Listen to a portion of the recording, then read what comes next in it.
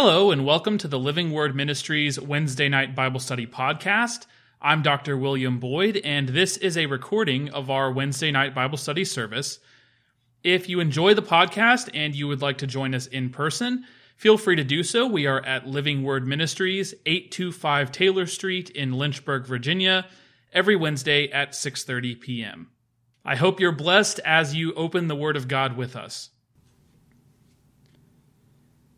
This is our Bible study from October 10th, 2018, and we're talking about what it means to be part of God's church. We're going to finish up our lesson 4 tonight. And this is actually the last lesson of the series that we're doing. So we'll start up something else after we finish that. But the series that we're doing is focusing on us. Amen? Who are we? Who are we to God? And it's important. That's very important for us to understand. We know that it's not all about us. Amen? But we need to know who we are in God. That's how we understand our relationship with Him. Amen? And part of the problem that we have is we look at ourselves from a worldly perspective because the world doesn't agree with what the Scripture has to say about who we are. Amen? Let's just pause there for a second. I want to ask the question. What do y'all think the world says about who we are as people? What does the world say to us? Not really a right or wrong answer, but just what in y'all's perception, what does the world say to you on a day-to-day basis about who you are? No, just who we are as people, as human beings. What's our purpose? Why are we here?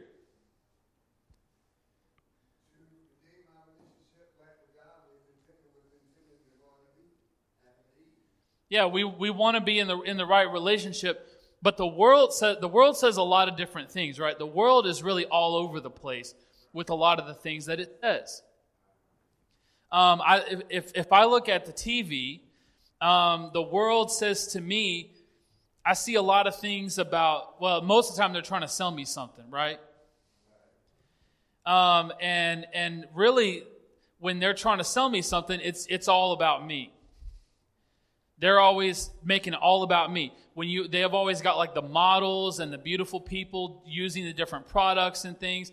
They're trying to tell you, you can be like this. Amen. They're trying to associate that in our mind to say, okay, this person looks great. They're having a good time. They're doing whatever. And therefore, I should buy that product. But see, that's all about me, me, me. In other words, they're telling me, in order for me to be like that, this is what I must do. So that's one of my thoughts on it. The world, if we really look at the world, the message the world sends us is, I'm here for myself. I'm a person living on this earth, and it's my job to live the best life I can live. But that's not what the Scripture says. The Scripture tells us we have a higher purpose than just ourselves. The Scripture tells us we don't even belong to ourselves. Amen? The Scripture tells us we are a creation. That means that we belong to God. That means that we have a purpose that is given to us by God. Just think about it this way. If somebody creates something, if somebody builds a house out of stones, the house has a purpose. Otherwise, they wouldn't have built it. They built it for someone to live in, right? But a rock just sitting on the ground doesn't have a purpose. I mean, maybe God has a purpose for it, but just by itself, just a rock sitting on the ground, we don't see any purpose behind that. That's because nobody turned it into anything. When someone creates something, it has a purpose. Does that make sense? They have a reason why they created it. They have an intention. So the creator is what determines the purpose of the thing that was created. If I create something, what is the purpose of it? It's whatever I want it to be. And if God creates something, the purpose of it is whatever He decided the purpose should be. What He wanted that purpose to be. So the world doesn't tell us any of that. But the Scripture tells us, that's why it's so important that, see, understanding who we are, it helps us frame the whole concept of how we operate in our lives. Because so much of the way that we think and the way that we operate is just based on us. And we don't see the greater purpose that we have in God. Sometimes we get so frustrated. And every time you get frustrated, look at it. Just stop and examine it. Or go back and examine it later. 9 times out of 10, it's focused on you. If you're frustrated, because this person spoke to me that way. They made me feel this way. Right? We get frustrated behind that stuff. It affects us. But the Scripture tells us it's not all about us. See, when we understand that everything is about God, and we have Him on our side, we don't have to be frustrated by all that stuff. Just because somebody wrongs me, well, what does that matter? God is giving me life. Amen? Compared to the promises and the things that God is pouring out on me, what you said to me, that really is not a big deal. See, so it can change. The way we look at ourselves can change how we approach a lot of different things. So it's important for us to understand, what does Scripture say about who we are? Because other people will tell you who you are. The world will tell you who you are. People want to sell you something will tell you who you are. What does Scripture say that you are? And that's what we're studying through this series. So we talked about first being redeemed, because as Christians, that's at the core of who we are, is our relationship with God, which is founded on what Jesus did for us on the cross. Amen? Being redeemed means that we are acceptable to God. That means God accepts and does not reject us. How many know that a lot of people in the world will reject you? A lot of people in life will reject you. But so our relationship with someone, and it's not fun to be rejected. We don't want to be rejected. But our Creator accepts us. He does not reject us. In spite of our faults. That means we're acceptable. That means we're worthy. Amen? We're worthy. Why? Because we're all that? No. Because of what He chose to do for us. Because He decided to make us worthy through the work that He performed upon the cross. He made us worthy. Amen? He made us worthy to be in His presence. He made us worthy to enjoy the life that He has for us. He made us worthy. So that's the foundation. That major foundation of who we are is the fact that we're redeemed. Second thing we talked about was being God's creation. Amen. We already talked a little bit about that today, about how the Creator gives us purpose. Amen. It also determines why we are the way we are. Amen. We've got a Creator. God created us. We have His image inside of us. And because of sin, that image may be damaged. It may be obscured and hidden, but it's not destroyed. And God is restoring His image in us. Amen. And that's what it means as we continue to more and more have the character of Christ. As we grow in Him, we become like Him. Our character becomes like Him. We care about what He cares about. We love what He loves. We hate what He hates. Amen. So we're a creation of God. He created us in the beginning, and He's recreating and restoring us right now. Amen. So we've been talking about these different things and dealing with some of these different aspects of who we are in God. Now we've been talking about really who we are as a group. Amen. We've been talking about who we are as a group. Not as individuals, but as a community of believers. And we're talking about the church. And this is very important because as human beings, part of that purpose when God created us, He didn't create us as lone wolves. He did not create us as individual, disconnected people that are isolated and alone. That's not what He created us to be. That's why when God was in the garden with Adam, He said, "It is not good that the man is alone." So He created Eve. But what's important to understand about that is in that moment, God did not just create Eve. He created Eve, but He created much more than Eve, because Eve came with a special ability. She came with the ability to create the entire human race. Amen. God created her and gave her the power to create more people. Amen. Without Eve, with just Adam in the garden, if Eve was never created, it would be Adam there still today. Well, I shouldn't say that because we don't know what he might have still ate of the tree. But it would just be him. There would be no human race. Amen.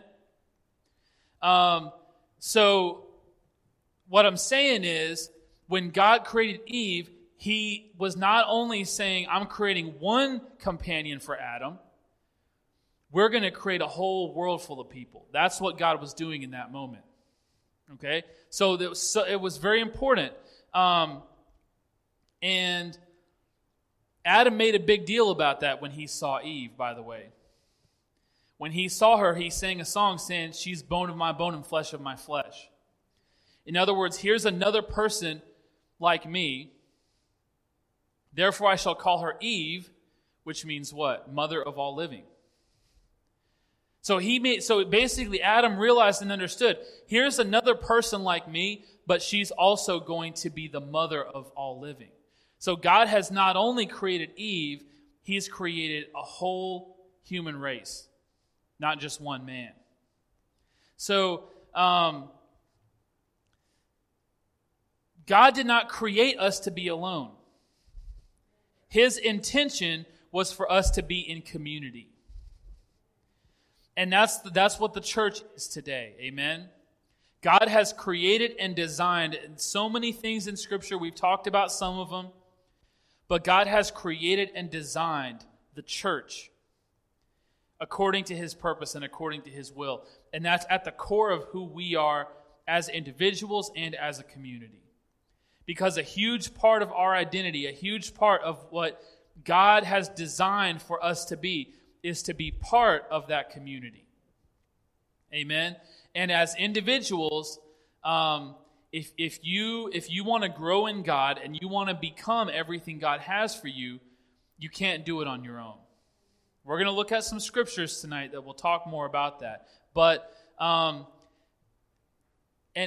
really, it's fulfilling your role within the church and serving the body of Christ that is a major part of your growth in Christ. Amen? So one of the things I want us to understand is, and we'll get to this a little more, but for us really to grow in Him, we have to serve. A lot of people think it's the other way around. A lot of people think you have to grow and mature and then turn around and serve. Not true. You serve in order to grow and mature. It's part of your growth. Amen? Amen. All right, so we talked about the early church. We talked about what the early church looked like when the church first was created on the day of Pentecost. Amen.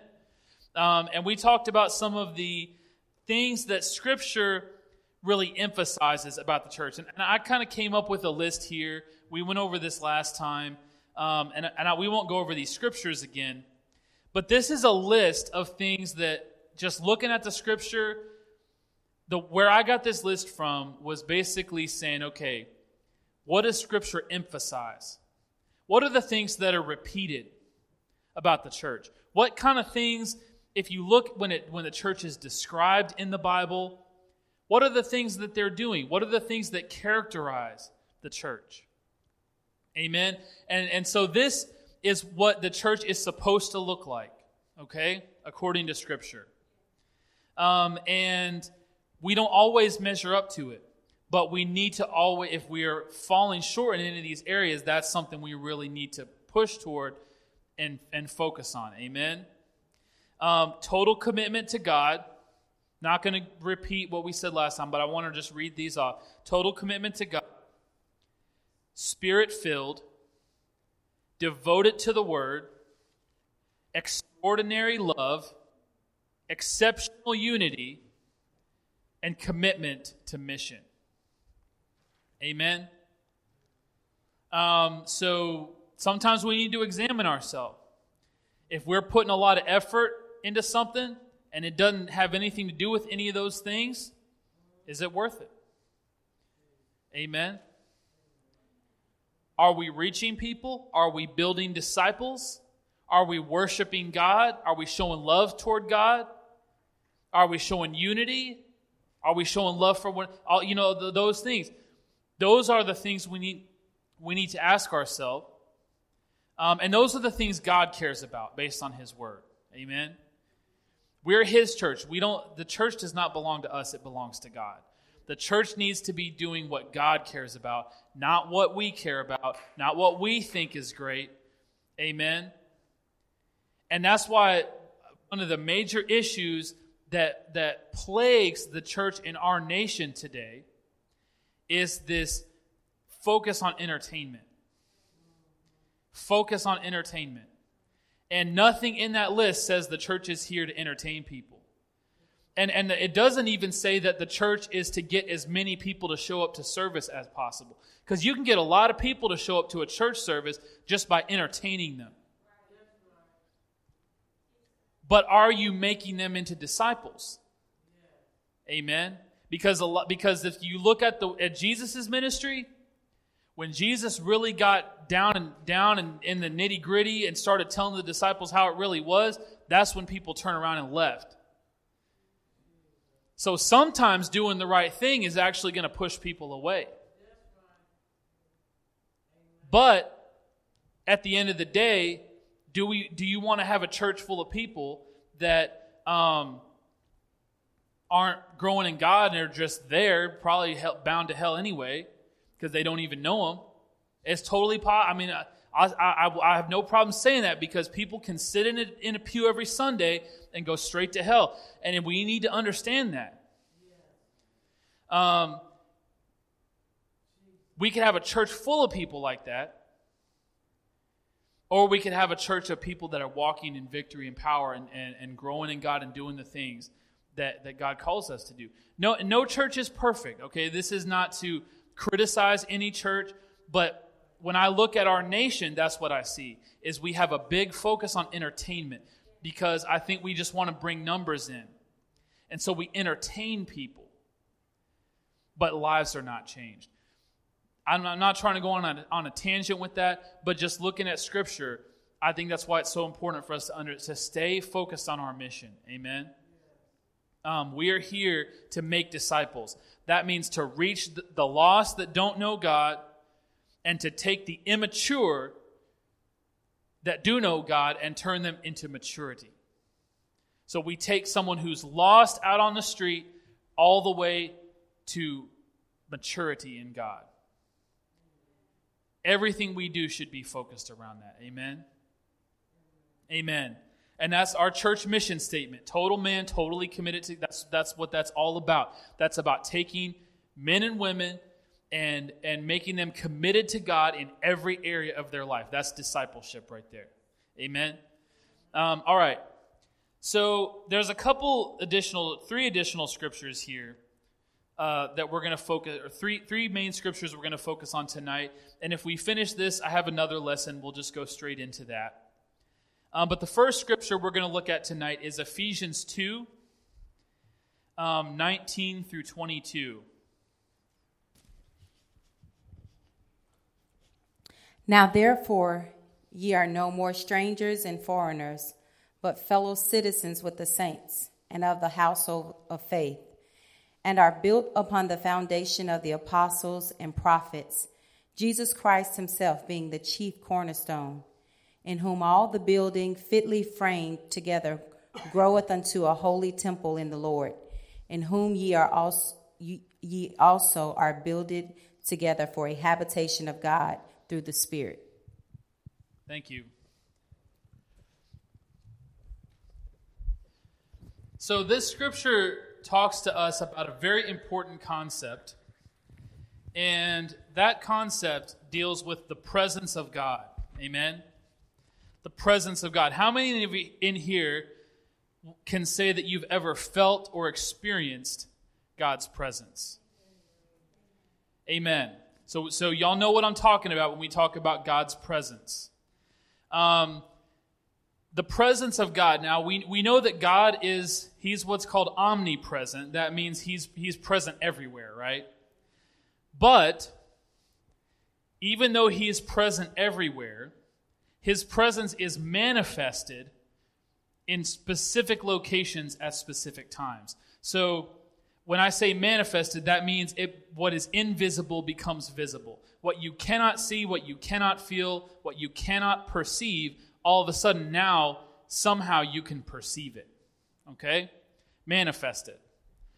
God's presence becomes manifested. So, for example, when the people of Israel were standing out next to the Red Sea, wondering how they were going to get away from Pharaoh, what happened? God showed up in a firestorm and a cloud by day and a fire by night. And this cloud blocked the army of Pharaoh so that they could not approach the children of God. That was God's presence being manifested right there in that spot beside the Red Sea. Now, in the scripture, especially in the Old Testament scriptures, God's presence was a very big deal. It still is in the New Testament, but I'm just talking about the Old Testament right now. God's presence was a very big deal. One of the greatest promises that God made to the nation of, the Old Testament is all about the nation of Israel, right? God made them wonderful, great promises. One of the greatest promises that He ever made to them was this. He said, I will dwell in your midst. That means that His presence would be manifested in the middle of them all the time, 24 hours a day, 7 days a week. And so what they did was God instructed Moses to build a tabernacle, and that was the place where God's presence dwelt. And that cloud that was outside the Red Sea came down and rested on the tabernacle. And when they were in the wilderness and it was time for them to move, the cloud would pick up and they would follow it. The cloud would come down. There they would set up the tabernacle. So that's God's presence, okay? Then they created the temple. Amen? Once they entered the land and once they became established in the land, God allowed King Solomon to take that tent. The tabernacle was a tent. It was a place for God's presence. You could take it down, move it somewhere else, and put it back up, okay? Now that they're established in the land, they build a permanent building. A building to house the presence of God. Nothing like a church whatsoever. If you went into the temple, number one, you wouldn't have been allowed to. But if you could, there wouldn't be seats like this because people don't go in there except for the priests. Okay? The temple was not a church house. It was not... The purpose of the temple was to house the presence of God. It was God's house. Look at what He says right here in the scripture. You are no more strangers and foreigners, verse 19, but fellow citizens with the saints and the household of God. So he's talking about the fact that we are now all one people. Specifically back then, he's talking about people of multiple nationalities, multiple different nations, multiple ethnicities. They are no longer foreigners and strangers to one another, fellow citizens with the saints. In other words, we're all part of one nationality now, the kingdom of God. Amen? And of the household of God. Household of God. How are we part of God's household? Well, one of the things we talked about was being a child of God. Amen? We're adopted by Him. We're His sons and daughters. Therefore, we're part of His household. Okay, so we're one people. God has created this special people. That's the church. That's what we're talking about, okay? Called out group of people, community. Verse 20. You are built upon the foundation of the apostles and prophets. That's the Bible. That's the teaching. Amen. The foundation of the prophets is referring to the Old Testament. The apostles is the New Testament. Amen. Same concept. They are authoritative teachers of God. That's the foundation. Okay.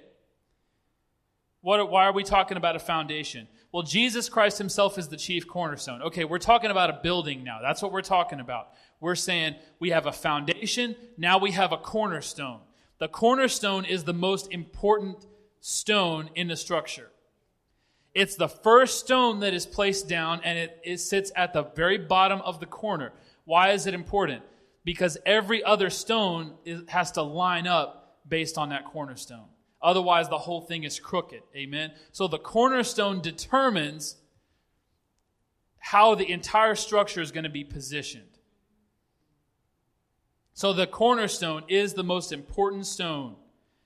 So Jesus Himself is the chief cornerstone, in whom all the building, fitly framed together, groweth unto an holy temple in the Lord. So if we could picture a building being built, we got a foundation, the apostles and prophets. Now we got Jesus, the cornerstone, most important stone in the whole thing. Everything else, now that we have a foundation and a cornerstone, we're ready to start building this thing. So now we start seeing the building coming up. And what kind of building is this? Is it a house? Is it a grocery store? No. It's a holy temple. Okay, so that's why I went off on that whole thing, talking about the temple. The temple houses the presence of God. God promised the children of Israel, one of the greatest promises, He said, that I will dwell in your midst. My presence will be with you. He promised that to no other nation. That's what made them a special people, that God's presence was with them. So one of the important things we got to understand about the church is that the church, not the church building, okay, but the people, the community, is the temple of God. That means that the church is what houses God's presence on this earth. Okay? So just like in the Old Testament, when God said, okay, I'm up here in heaven, and I'm omnipresent, but I'm going to manifest my presence in a special spot on the earth at this time. And He did it right in the middle of the nation of Israel. He's done that again. Okay? He's done that again. And He's done it right in the middle of His people, the church. You and I are the bricks of the temple. Now, if you really understand your theology, you know the Holy Ghost dwells within us. Amen? And the Holy Ghost is the presence of God actually living in each one of us. So if you say today, okay, is God manifesting His presence on the earth today? Yes, He is. As long as there are believers on the earth, God is manifesting His presence on the earth just like He did in the temple. Now, if you study that sometime, because if you really understand all the concepts of the temple and dealing with how all that was put together and the significance of it, that should blow your mind right there. Because the temple today it's something that's hard for us to connect with sometimes. It's hard for us to understand what it was all about. But back in the Old Testament times, it was a serious, big deal. Everything having to do with, you could not sweep if you went in to sweep the floor of the temple and weren't the right person and didn't have the right rituals and sacrifices done before you went in, you could fall dead just like that. That's how serious it was. When Moses was in the wilderness, one of the things that they did in the temple was they would offer incense. Sweets, they burn this stuff that has a good smell to it, okay? They would burn 24/7 in the tabernacle, and later on in the temple, they had a little thing where they would burn this incense. And God gave Moses the recipe for the incense. Gave him the recipe for it. Exactly what ingredients to use, exactly how to make it. And one day, a couple of Aaron's sons, Aaron was the first high priest, and his sons were training up under him. A couple of his sons decided that they had a better idea of how to make that recipe. Okay? Doesn't sound that bad. What happened? When they went to offer the incense, fire came out of the sanctuary and consumed them. Okay, so God's presence is serious. It's a big deal. The fact that we carry God's presence with us in the earth, that means we're walking around putting other people in God's presence. Amen? Every time you walk in a room, you're putting every person in that room into God's presence. Amen? And so that's what he's talking about. We as the church, as individuals and collectively, as long as believers exist on the earth, God's presence is on the earth. And as long as believers exist on the earth, the church exists on the earth. The church is the temple of God. It is the house of God's presence. Amen? It's not to be... That's why the scripture says if you... John talks about this in the book of 1 John. He says if you don't love the brethren... He's not even talking about people outside the church. He's talking specifically about people inside the church. If you don't love the brethren, you're not saved. That's what he says. Read it. Because he says, God is love. How can someone who doesn't love his brethren claim that he's connected to God? That's why it's so serious. Because that brethren is the temple of God. And when we got to understand, when we come together right now we're the temple of God. In this room. Sometimes we don't notice God's presence. Sometimes we don't always feel God's presence. But the scripture tells us that the temple of God is right here. Not because of this building. We could be out in the parking lot and it would be out there. Okay? So... we, as the body of Christ, we are the container, and God cannot be contained, but we are containing the manifestation. We're the house of the manifestation. We bring God's presence into the world. So when we talk about reaching souls and reaching people for God, God wants people to have an encounter with Him. God wants people to have an encounter with His presence. How are they going to do that? Well, what's the easiest way? God's presence is already here on earth. It's right here. So what's the easiest way? Well, the easiest way is for God to use us. The easiest way is for us to be used of God to bring the presence to them. And see, that's the major difference between the Old Testament and the New Testament. In the Old Testament, the presence was in the temple. And you couldn't really even get close to it. If you were just a normal average person in the nation of Israel, you could not even get close to it. You couldn't even get inside the fence that was inside the fence that was inside the fence that was around it. Multiple different layers. Amen. But now the presence comes to the people. through you and me. Because God sends us to go and reach them. Amen? So you had to come to it and you couldn't even get close to it. Now the presence comes to you through us. That's something that God has revealed in the last days. The scripture says that God has revealed that plan in the last days as something to show his wisdom and his power.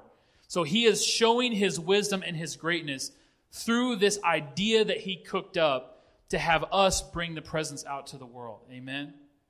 God has us on display right now is what that's saying. This whole process, this whole concept of the church, God has it on display for his glory. Okay? All right, so very important concept to understand about the church, that we are housing the presence of God. Amen? Amen. Let's go. Does anybody have any questions or comments about that before we go on?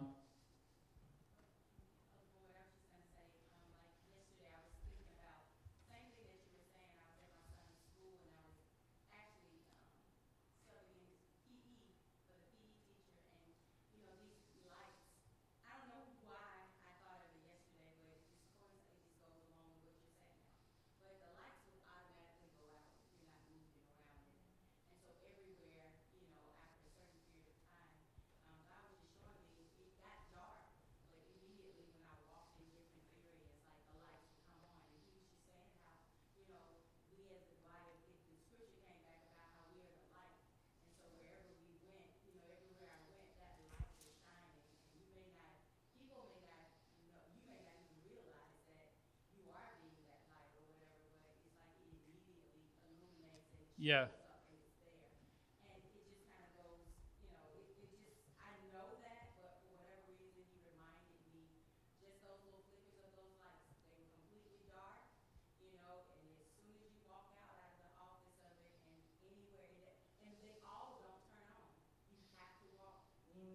Yeah.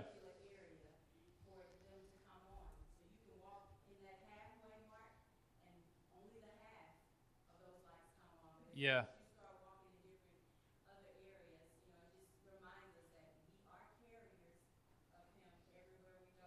Yeah, that's a great analogy to understand what we're talking about. We bring God into every situation. Amen. That's why we're the light. It's not because we have it all together. It's not because we know how to live. It's not because we're living right or we know the moral way to live or whatever. It's because of his presence in us. That's what impacts the world. Amen. Is not what we say, but who we are. Amen. And we carry his presence with us into every situation we go into. And we don't always understand it.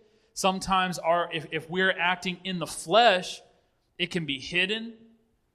And if you're acting in your flesh, people can't see the presence of God in you. Amen. So that's why it's so important for us not to live and walk according to our flesh. Amen. That just means what our flesh, what our physical form, our immediate instinct, our immediate reaction, what we want to do. That's our flesh. The way that we want to respond to a situation. Amen. Sometimes that can hide God's presence. But if we're operating according to the Spirit, we're obeying God. We are not just doing what we want to do and saying what we want to say. Then people will actually see the presence, and you may not even realize it. Amen. But it's according to Scripture. Whether you feel it, whether you understand it, whether you even see it, you are carrying that presence. Amen. Absolutely. All right, let's go on to our next scripture. Let's go on to Revelation 19. We're going to read verse 7 through verse 9. Can somebody read that for me into the mic? Revelation 19, 7 through 9.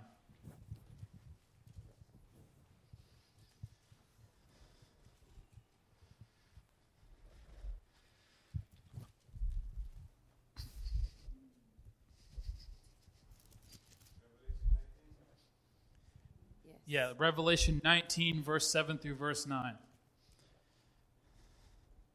Let us be glad and rejoice and give honor to him, for the marriage of the Lamb is come, and his wife hath made herself ready.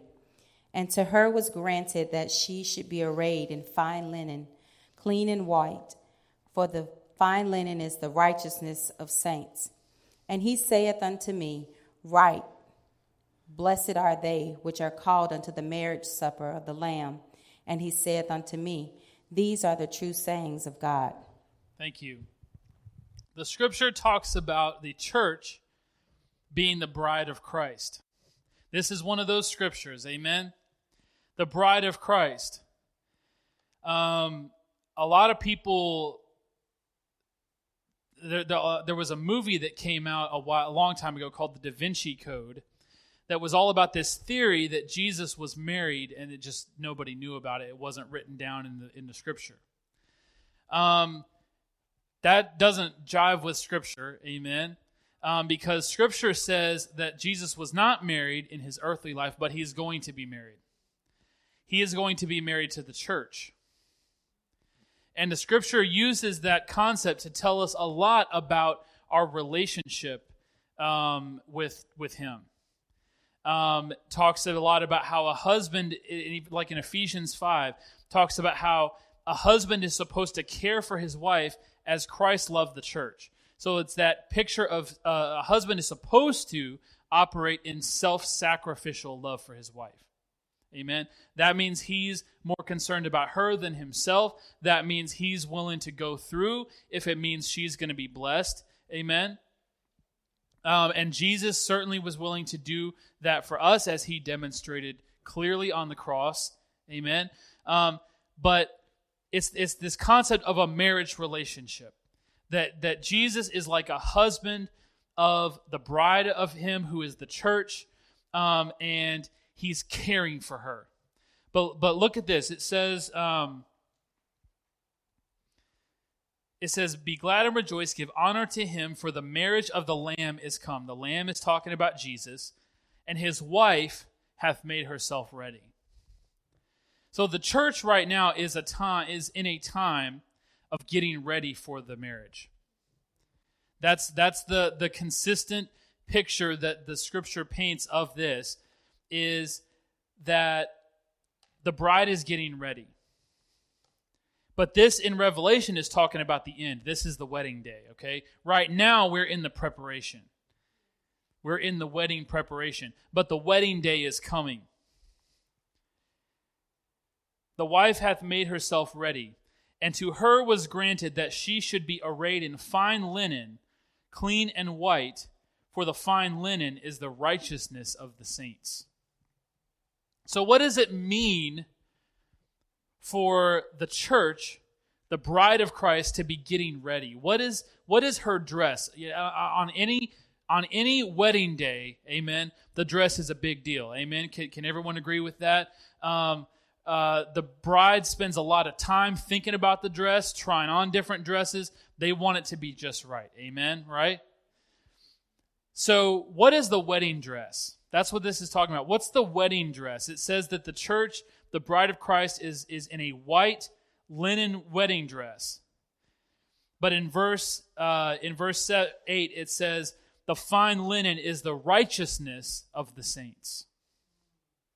The saints is us. That's the church. What is the righteousness? It's talking about the righteous deeds, the righteous actions. The scripture tells us that God created us to do good works, that he prepared for us to do. In other words, we each have a purpose, and our purpose is to bear fruit. That means we grow closer to God in our relationship with him, and we do good works. Our good works is not what saves us, but our good works is what clothes the bride of Christ. So that's what it means for the bride of Christ to be getting ready. That's what impresses Jesus, right? Is he impressed by clothes? No. Is he impressed by dresses? No. What is he impressed by? Love for God and good works. That's what, according to Scripture, that's what he cares about, right? That's why he keeps telling the Pharisees, You guys give God a bunch of lip service, but how do you really treat people? How do you really act? See, he wasn't pleased because their works, their fruit was messed up. So what does Jesus care about? If he wants his bride to be clothed in something, and he doesn't care about dresses and fashion, what does he care about? He cares about good works. He cares about righteousness. He cares about how we operate. He cares about us living in a way that is pleasing to the Father.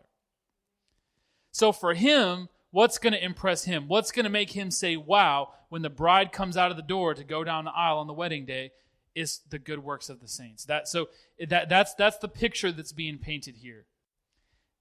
Is what's going to impress Jesus.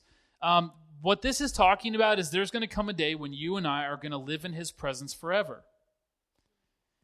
And it's going to be like a marriage relationship. Us collectively as the church are the bride of Christ.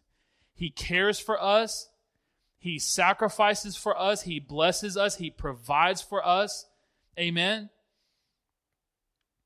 And so it's talking about that relationship. The marriage relationship is an image of the relationship between Jesus and his people. Amen. So as the church, we are the bride of Christ. We have a mission right now to do the work that he's called us to do. Amen. Don't you want the bride to look good on her wedding day? If we're going to be part of the church, don't we want Jesus to be pleased with what we did while we were on this earth? Amen. So that's another part of understanding who we are as the church, is that the church is the bride of Christ. She's like a bride being prepared for her wedding day. So we're in a preparation stage right now. We're in a time of preparation. Amen. And the scripture is telling us, use the time correctly. And the time is not infinite. Amen. I've been to a wedding or two where it seemed like the bride thought there was infinite time, but in this situation, there's not infinite time. He's going to come back. And the scripture always warns us, you don't know when he's going to show up. He could come back before we leave this building today. Would we be ready? And I'm not just asking, are you saved? Are you going to heaven? That's an important question to ask. But there's another question. Once you get there, what is God going to say? Is he going to say, well done, good and faithful servant? I'm pleased with how you live your life.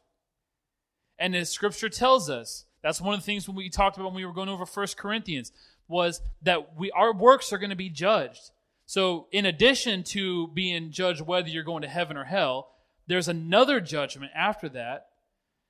Even if you make it into heaven, he's still going to evaluate how did you live your life. And if he's not pleased, you still get to go into heaven, okay, but he's not going to be pleased with how you lived your life. Amen? So the truth is we want to please God. If we're really in a relationship with him, it's not about us. We don't want him to be disappointed in us. Amen? All right, so the church is the bride of Christ, and it's up to us. There's another scripture there. Let's read that real quick. Ephesians 5:25 and 27. We'll just read that scripture, then we'll talk about that just briefly and go on to the next. But can someone read that for me real quick? Ephesians 5:25 through 27.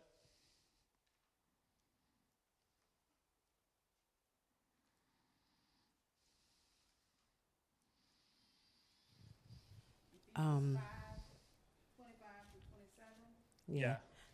Can you pass the mic back there? Okay. Oh, I'm sorry. I'm not Daddy. I'm sorry.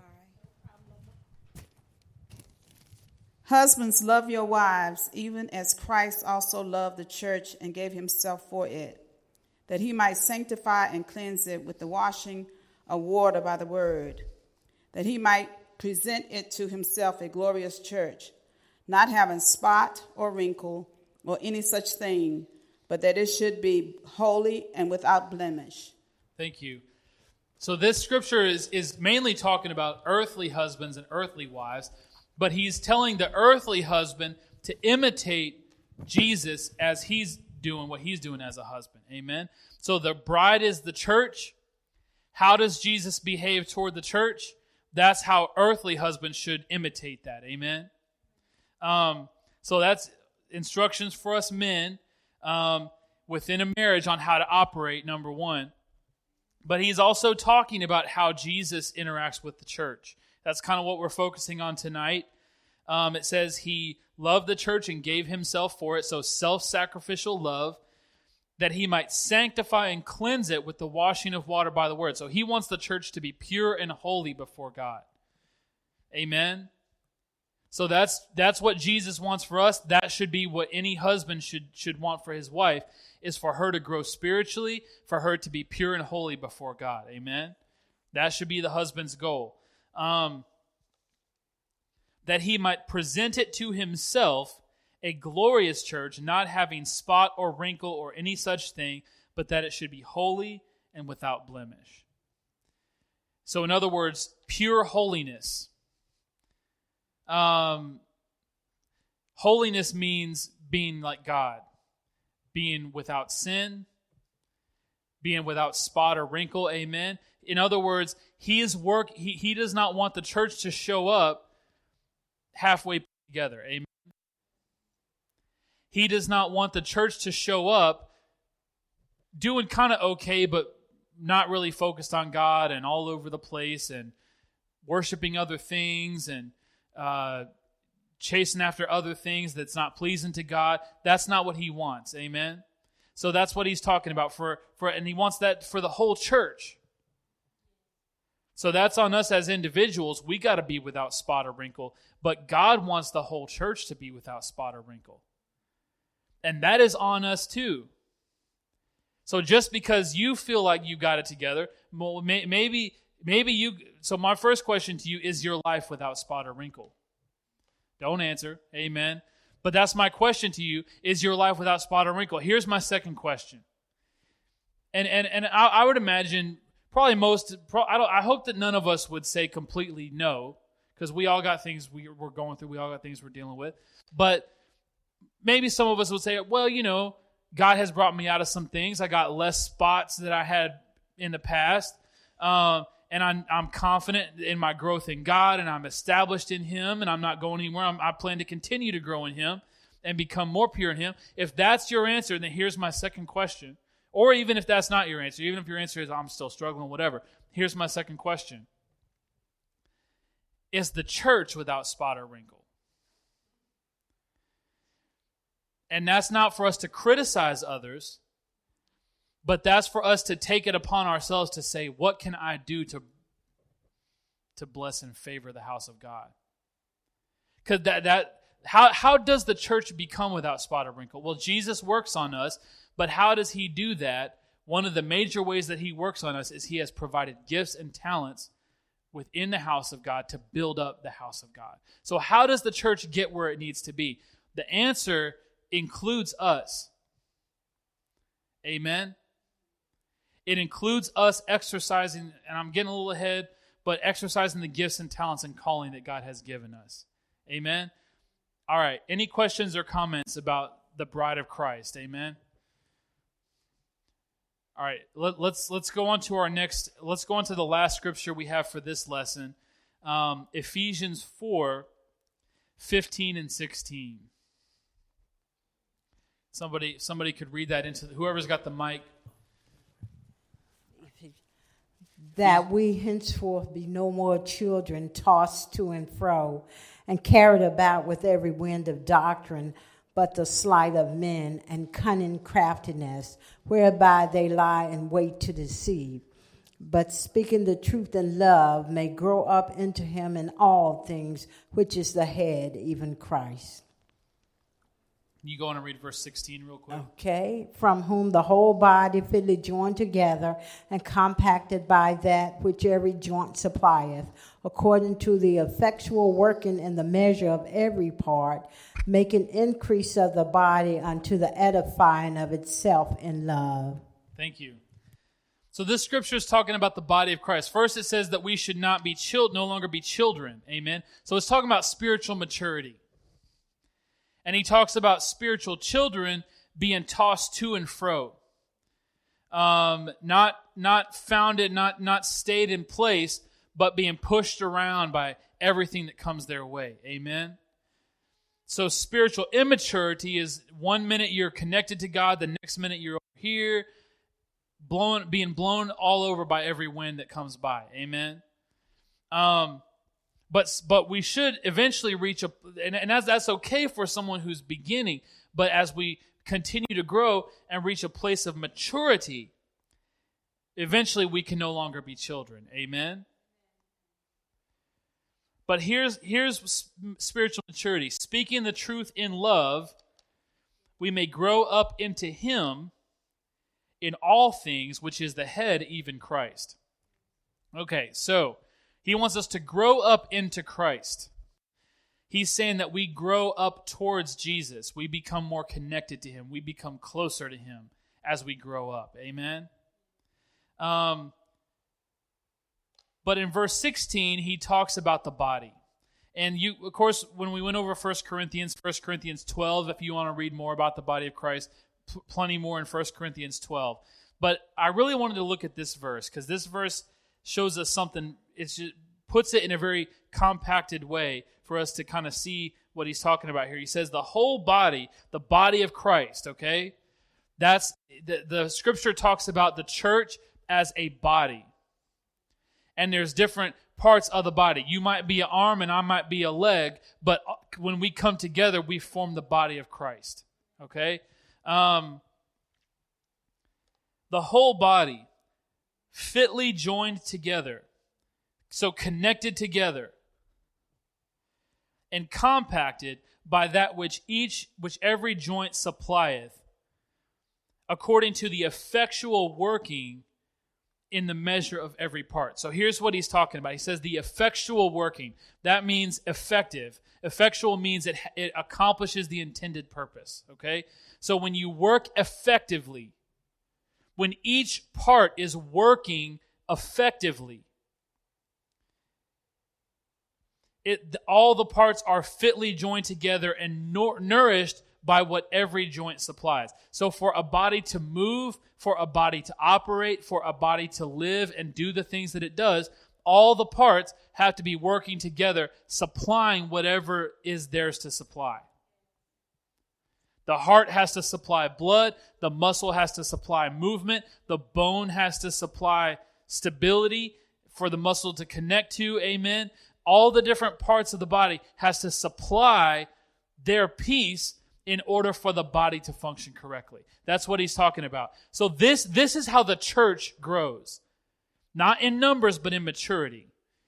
It's important for us to grow in numbers because we should be reaching more people and bringing people in, right? But that's not what he's talking about here. He's not talking about numbers. He's talking about growing in maturity. Growing not horizontally, but vertically. Okay? In maturity. When every piece of the body is doing what God called it to do, doing what it was designed to do, then all the pieces are nourished and supplied by that piece. Whether you know it or not, you have something to supply to the body of Christ.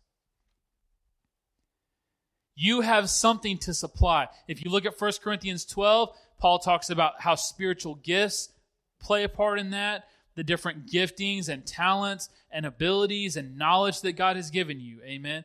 But every single person, and this does not just go for mature Christians, it goes for the person who was saved yesterday. Every single piece of the body has something that God intends for you to nourish the body of Christ. Not just to nourish the organization or the building, but the community, the people. Okay? Those things are important, and service is one of the gifts, right? So cleaning the church, that's part of it, but also to nourish the community. You can cut the grass, that's part of it, but to nourish the community. Amen. To nourish the body of Christ. This is how, well, it says, it maketh increase of the body. In verse 16, it maketh increase of the body unto the edifying of itself. The edifying of itself. Edify means to build up. So that means it builds itself up. Think about how we grow as human beings, how a child grows. You don't stack stuff on top of them until they get taller. They grow from inside.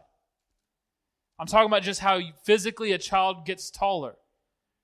The body nourishes itself and grows itself from the inside out. That's what he's saying. That the body is nourishing itself. Each part is working together, nourishing the body. That's how we as a body of Christ. So when we talk about all these things as a church, that what the church should be according to Scripture, if we're falling short in any of those areas, the answer to that is for us as individuals in the body to make sure that we are contributing. Amen?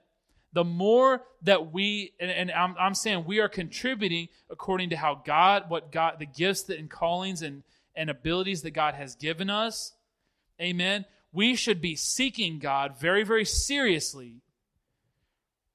We should be seeking God, not letting God's, if you don't know how to serve the body, if you don't know what your place in the body is, you should be not letting the ear of God rest until He guides you into that place. Amen. And sometimes we wait for God to tell us something.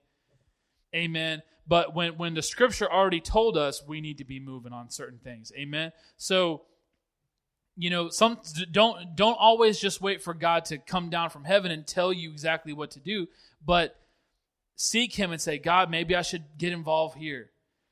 And if God opens the door and begins to show you that that's where you're flowing, then that's where you need to flow. If not, go get involved and try it out. But don't just sit and wait. Don't just sit and do nothing. Amen? Because when we sit and do nothing, that's when the body of Christ stagnates. And it's for us that we should all be asking that question. God, is there more that you're calling me to do? Is there gifts I'm not using? Is there people I'm not ministering to that I should be? We should take that seriously, amen? And be willing to step out and do it, even if it's hard, even if we're scared or we're nervous or we don't know if we can. It's not for pastors just to serve the body of Christ. This Scripture, every part of the body supplies. If only the pastor is supplying, the body cannot grow. What maketh increase of the body? Only when the pastor is supplying? No. When every joint, every piece, every part is nourishing and supplying what the body needs. Amen. So that right there, we are the body of Christ. We bring God's presence into situations. We really do. That's part of what it means to be His body as well. Because your body is your physical form on the earth. If you're going to talk to somebody, you're going to use your body to do it. If Jesus wants to talk to somebody down here, most of the time, how is He going to do it? He's going to use His body. He could send an angel or whatever, but most of the time He's going to use His body.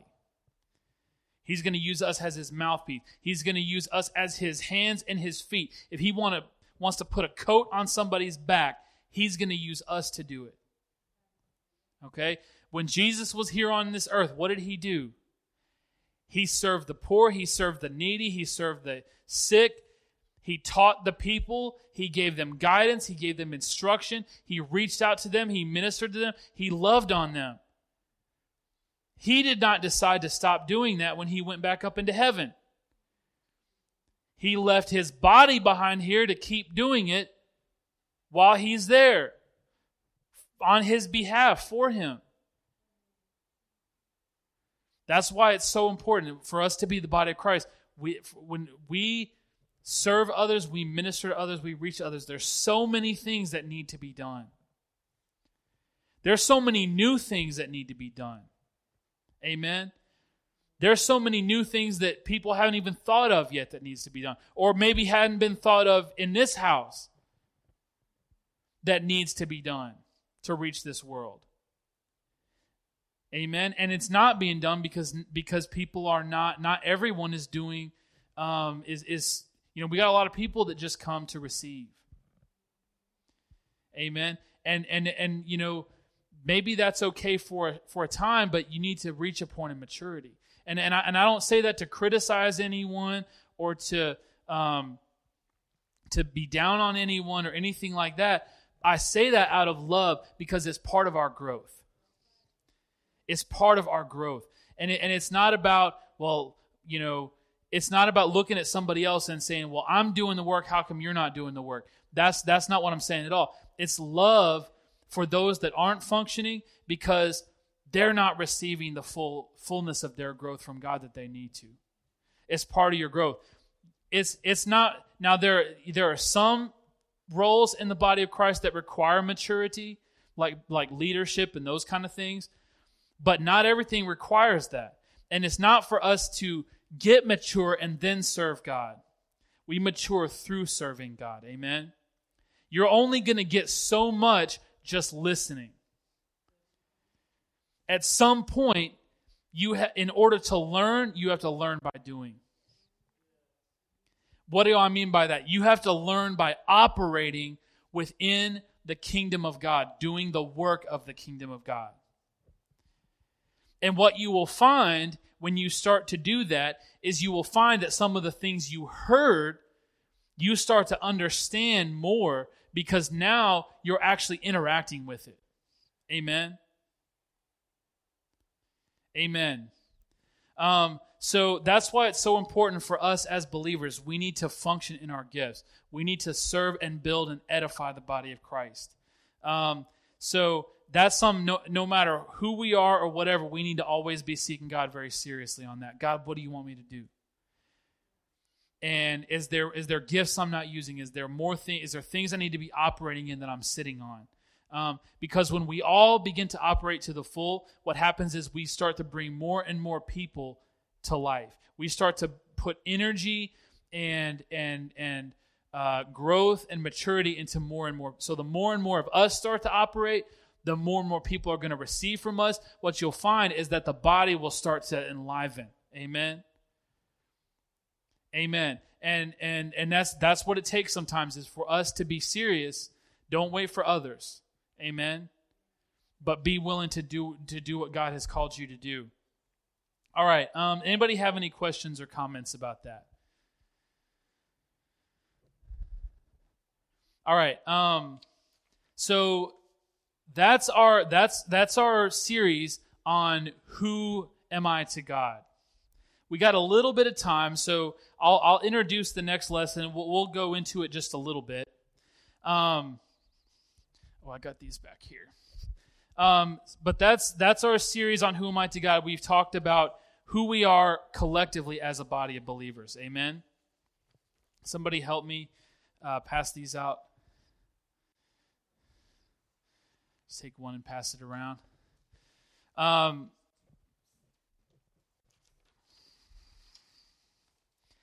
The next lesson I want to go over, this is just kind of a one lesson thing. It'll probably take us longer than just one Wednesday. But I just have one little study that I put together here. And this study is called Building Your Relationship with God.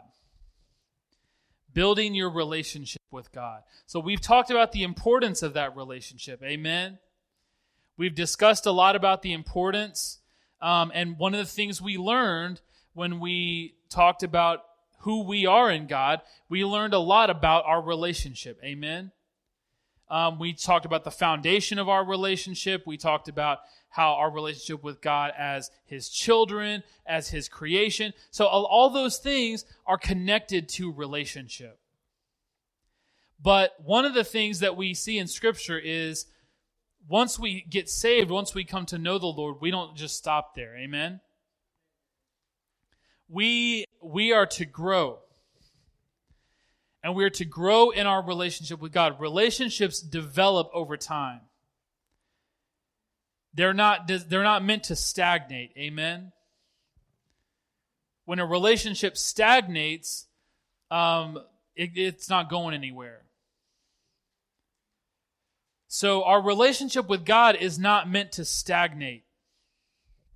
It's meant to continue to grow. And so what I want to do in this lesson is really just to talk about how do we actually grow in God? What can I do to grow in God? And that's the focus of this lesson. We're just going to talk about some different things. It's a big topic, so we won't cover everything. We won't cover every single scripture that talks about this. But I've chosen some scriptures here that I think will help us understand. How we can actually build our relationship with God. Amen. And it's important for us to be very intentional about that. It's important for us to understand that our relationship with God is something that we need to work on. Amen. And it's just like any other, think about a marriage relationship. If you never put any work into it, what's going to happen to that relationship? It's going to die, or at the very best, it's going to get stagnated. But it's definitely not going to grow. And that is true of any relationship in life. Even if you have a friend you never talk to, that relationship is not going to grow. It's not going to go anywhere. That's why if you talk to an old friend that you haven't talked to in a long time, a lot of times you go right back to where you were. And sometimes that happens, that things in life, there's nothing wrong with that necessarily, but it's, and people always say it's like we never left, right? But you go right back to where you were. Why? Because the relationship hasn't grown since then. It's still right back. Now, if you had continued to talk to that person, it would be in a new place today. And sometimes that happens, but that's not supposed to happen with our relationship with God. Amen? If we don't do anything for our relationship with God, and here's another question. What happens if only one person in the relationship ever puts any effort into it? It's not going to grow either. It may grow a little bit at the start, but eventually that is not a healthy relationship and it's not going to grow. So we know that God is always reaching out to us. He's favoring us. He's done a lot for us in the past. He continues to look out for us. Amen? But if we never do anything to help that relationship grow, then it's a one-sided relationship. God is doing everything. We're not doing anything. And eventually, it's no longer going to grow. We're going to become stagnated. And we won't grow in God. And we won't realize, we won't receive everything that He has for us, everything that He has planned for us. Amen? So that's what this lesson is all about. How do we grow in God? What can we actually do? So the first thing I want us to look at is Philippians 2:12 and 13.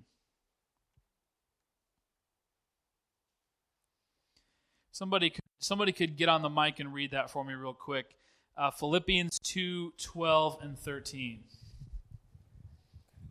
Wherefore, my beloved, as ye have always obeyed, not as in my presence only, but now much more in my absence, work out your own salvation with fear and trembling.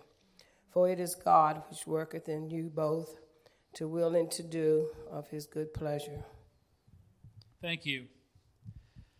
This scripture encapsulates a concept that is at the very core of how we grow in God. First, he says, he talks about how they've been obedient to Him. Paul is saying, you've been obedient to my teaching. You've done what things I've told you to do and taught you to do. You've always obeyed, not only in my presence, but also in my absence. In other words, when He left them, they continued to do the things that He taught them. Amen? Not just when He was there. But he tells them in verse 12, he says, work out your own salvation with fear and trembling. Work out your own salvation with fear and trembling. He's not talking about working to earn our salvation, amen, because we know that we're not worthy of that to begin with. That comes by the grace of God, amen, through what Jesus did on the cross, amen. But what he's saying is, what do you do after you're saved? What do you do after you're saved? Well, once you're saved, you have to work out your salvation. What he's saying is you have to live according to it. But living according to your salvation requires work.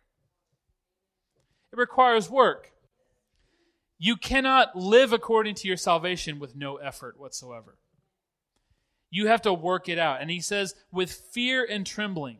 He's talking about that concept of fearing God. Fearing God means reverencing Him, taking Him seriously. Amen. Not treating Him like He is unimportant.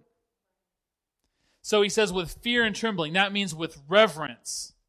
Doesn't mean that you're running away screaming because God's going to smite you, but it does mean that you reverence and respect Him and you take your relationship with Him very, very, very seriously. So many times we completely fail on that. We just kind of show up to church. Our relationship with God is just kind of something that we have kind of tucked away into a corner and it's a part of our life. And we go home, we put it up on the shelf and turn on the TV and do whatever we do throughout the week and then come back. That's not working out your salvation with fear and trembling. Working out your salvation with fear and trembling is, God, my walk with you and my relationship with you is the most important thing in my life. And I want to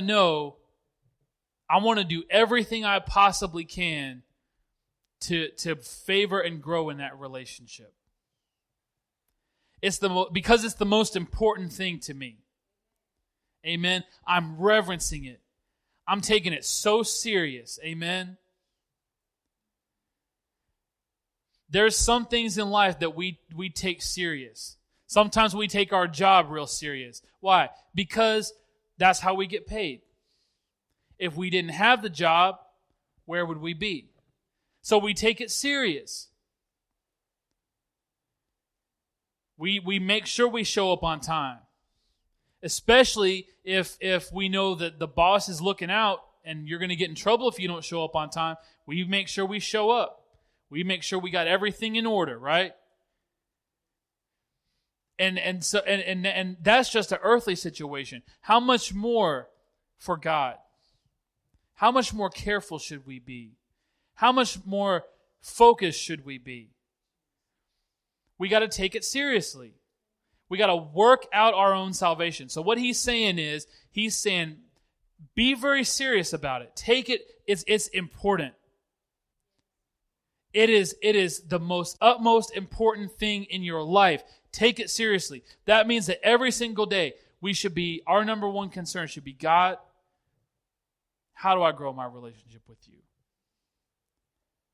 Am I doing anything that's slowing me down? Am I doing anything that's not pleasing to you? Is there anything that I'm failing to do? Amen. We got to take it seriously. That doesn't mean we're beating ourselves up, but that does mean that we're putting effort into it. We're being very careful with it. We are being very conscientious with it. Amen. Focus. We got to focus on it. We got to care for our relationship with God. Work out your own salvation with fear and trembling. So the thing there that he's saying is, there's things we have to do to continue our salvation walk. Once we're saved and once we have received all that Jesus did for us on the cross, there are things we have to do. There's effort we have to put in very carefully, very diligently, to walk in Him, to continue to live according to that. Let's look at the next verse. It is God which worketh in you both to will and to do of His good pleasure. So there's a dynamic here. The first part of that dynamic is what I talked about earlier, working out your own salvation with fear and trembling. This is the second part of that dynamic, okay? The first part of that dynamic is what you are required to do. The second part of that dynamic is what you cannot do for yourself. It's what God does. Amen? So you and God are working together, okay? Here's how your growth in God is you and God working together. You've got a project that you're working on with Him, and it's your spiritual walk, okay? And there's a dynamic between you and Him, and this verse, these two verses describes that dynamic. So you are very carefully, conscientiously, with effort and time and commitment, working on that relationship, okay? But here's what God does. He works in you. And here's one of the major problems. It's easy for me to stand up here and say, work out your salvation. Put effort and time into your salvation walk. What if you don't want to? What if you don't value your relationship with God that much? You know Him, you've received salvation, you've grown, and you appreciate the things that He's done for you. But what if you don't value that relationship enough to actually spend time every day praying? What if you don't value that relationship enough to actually spend time every day in God's Word? And that's a hard statement, and the reason I phrased it that way is because the amount of effort you put into your relationship with God reflects how much you value it. Hard thing for me to say. What if you don't value it enough and you just can't find the time, you just can't find find it in yourself to be focused and do what God requires of you? That's where this second part of the dynamic comes in. Amen. I've got good news for you. If you're one of the ones that just got hit by that, look at what it says. It is God that worketh in you both to will. Okay, will is your will. Your will, your choices. Every time you make a choice, you are exercising your will. If you choose to sit down and spend time in God's Word today, you're exercising your will to make a choice to spend time on your relationship with God. If you chose to watch TV, or just if you said, well, I don't feel like doing it today, then you exercise a choice of your will. Your will is your choices. It's what you choose. God gives us free will. He doesn't make you spend time with Him. You have free will. But check this out. God works in you to will and to do. So there's the choice, and then there's the action that follows the choice. Of His good pleasure. In other words, what He wants you to do. He works in you to change your desires. That's what it's saying. He works in you to change. You have free will, but God can work on you to change your desires. He doesn't override your free will, but God can work on you. Yesterday, you didn't want to spend time with Him. Today, wait a second. Now all of a sudden, I have a little desire to spend some time with God today. And if He keeps working on you, that little desire might become a big desire. Then now what is your will going to choose? What you desire. Before, you desired to go take a nap and watch TV.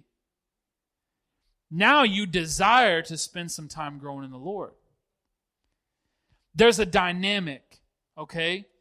Now, if you never do any of the first part, if you never, here's what happens. Our will may be weak.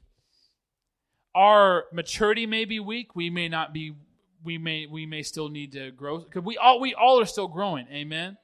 And here's the thing. Here's the thing about this.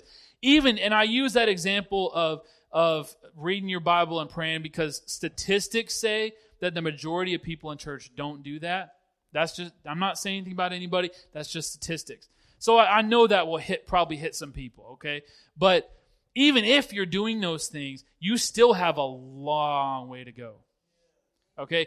And because what you will find is even when you're studying your scripture, sometimes it's hard to receive it. Sometimes it's hard to apply it. Sometimes even when you're praying to God, you still got stuff going on in your heart that's messed up and not pleasing to Him. Okay? So I just use that as an example. Okay? Because there's all kinds, God is always working on us. But there's this dynamic where wherever you're at, you do what you know to do and you do what you have the ability to do and the maturity to do. And maybe all you have the will or the power to do is just to move that needle just a little bit. Well, maybe I'll just read a verse every day. Doesn't take about 5 seconds. I don't care. Just now, be careful not to read stuff out of context, but maybe just to start off, all I do is just find any old page and just read a verse. Okay. Here's what's going to happen. If you make that decision, you make that commitment, you walk it out, what's going to happen is you open the door to God a little bit. According to you, because He's not going to override your will. He's not going to force His way into your life. But you open the door, you allowed Him in. And here's what's going to happen. The Spirit of God's going to come into you, and He's going to start saying, well, you know what? I'm going to give her a little bit more desire to study my word. I'm going to give him a little bit more desire to read my word. I'm going to use that little open door opportunity, and I'm going to come in there, and I'm going to work in him. I'm going to work in her to will and to do according to my good pleasure. Next thing you know, maybe I could read 2 verses. I feel like I'm getting something out of this. I'm growing. Maybe I could read 2. Maybe next time I'm going to read a psalm. Every day I'm going to read a psalm. That's a whole chapter. Next thing you know, you're sitting down reading whole books, desiring to seek after God. See, that's the dynamic, okay? This is how, sometimes we get discouraged because we feel like I'm not going to become Billy Graham overnight. I just don't have the patience to sit down and read a chapter. I don't have the patience to sit down and read a whole book out of the Bible. But see, even those people, they still had to go through that process of growth. All right, so we'll talk more about that next time. But there's a dynamic, there's a push and pull between you and God, okay? If you just find a way to open that door a little bit, just a little bit more, He'll come in there, He'll work on you. Now you can open a little bit more. He comes in, now a little bit more, okay? So that you walk out your salvation with fear and trembling, and God will work in you to will and to do according to His good pleasure. He will change your desires bit by bit, piece by piece, as you offer Him more access, and He will begin to completely transform your heart, okay? We're going to talk about more scriptures. We'll study that more. We'll read more scriptures that explain that concept. But that's why I wanted to start off with Philippians 2:12 and 13, because it encapsulates that dynamic. Okay, and that's the whole dynamic that all that we're going to talk about: fasting and praying and spending time in the Word. All these things we can do to grow in God. Understand that dynamic is behind all of it. If you just can't find it in yourself to do it, I'm not excusing that. Okay, but I am saying I'm trying to tell you the practical way to overcome that and deal with that. And that's that dynamic. We'll talk more about that next time, and we'll look at some other scriptures and kind of break that down a little bit more.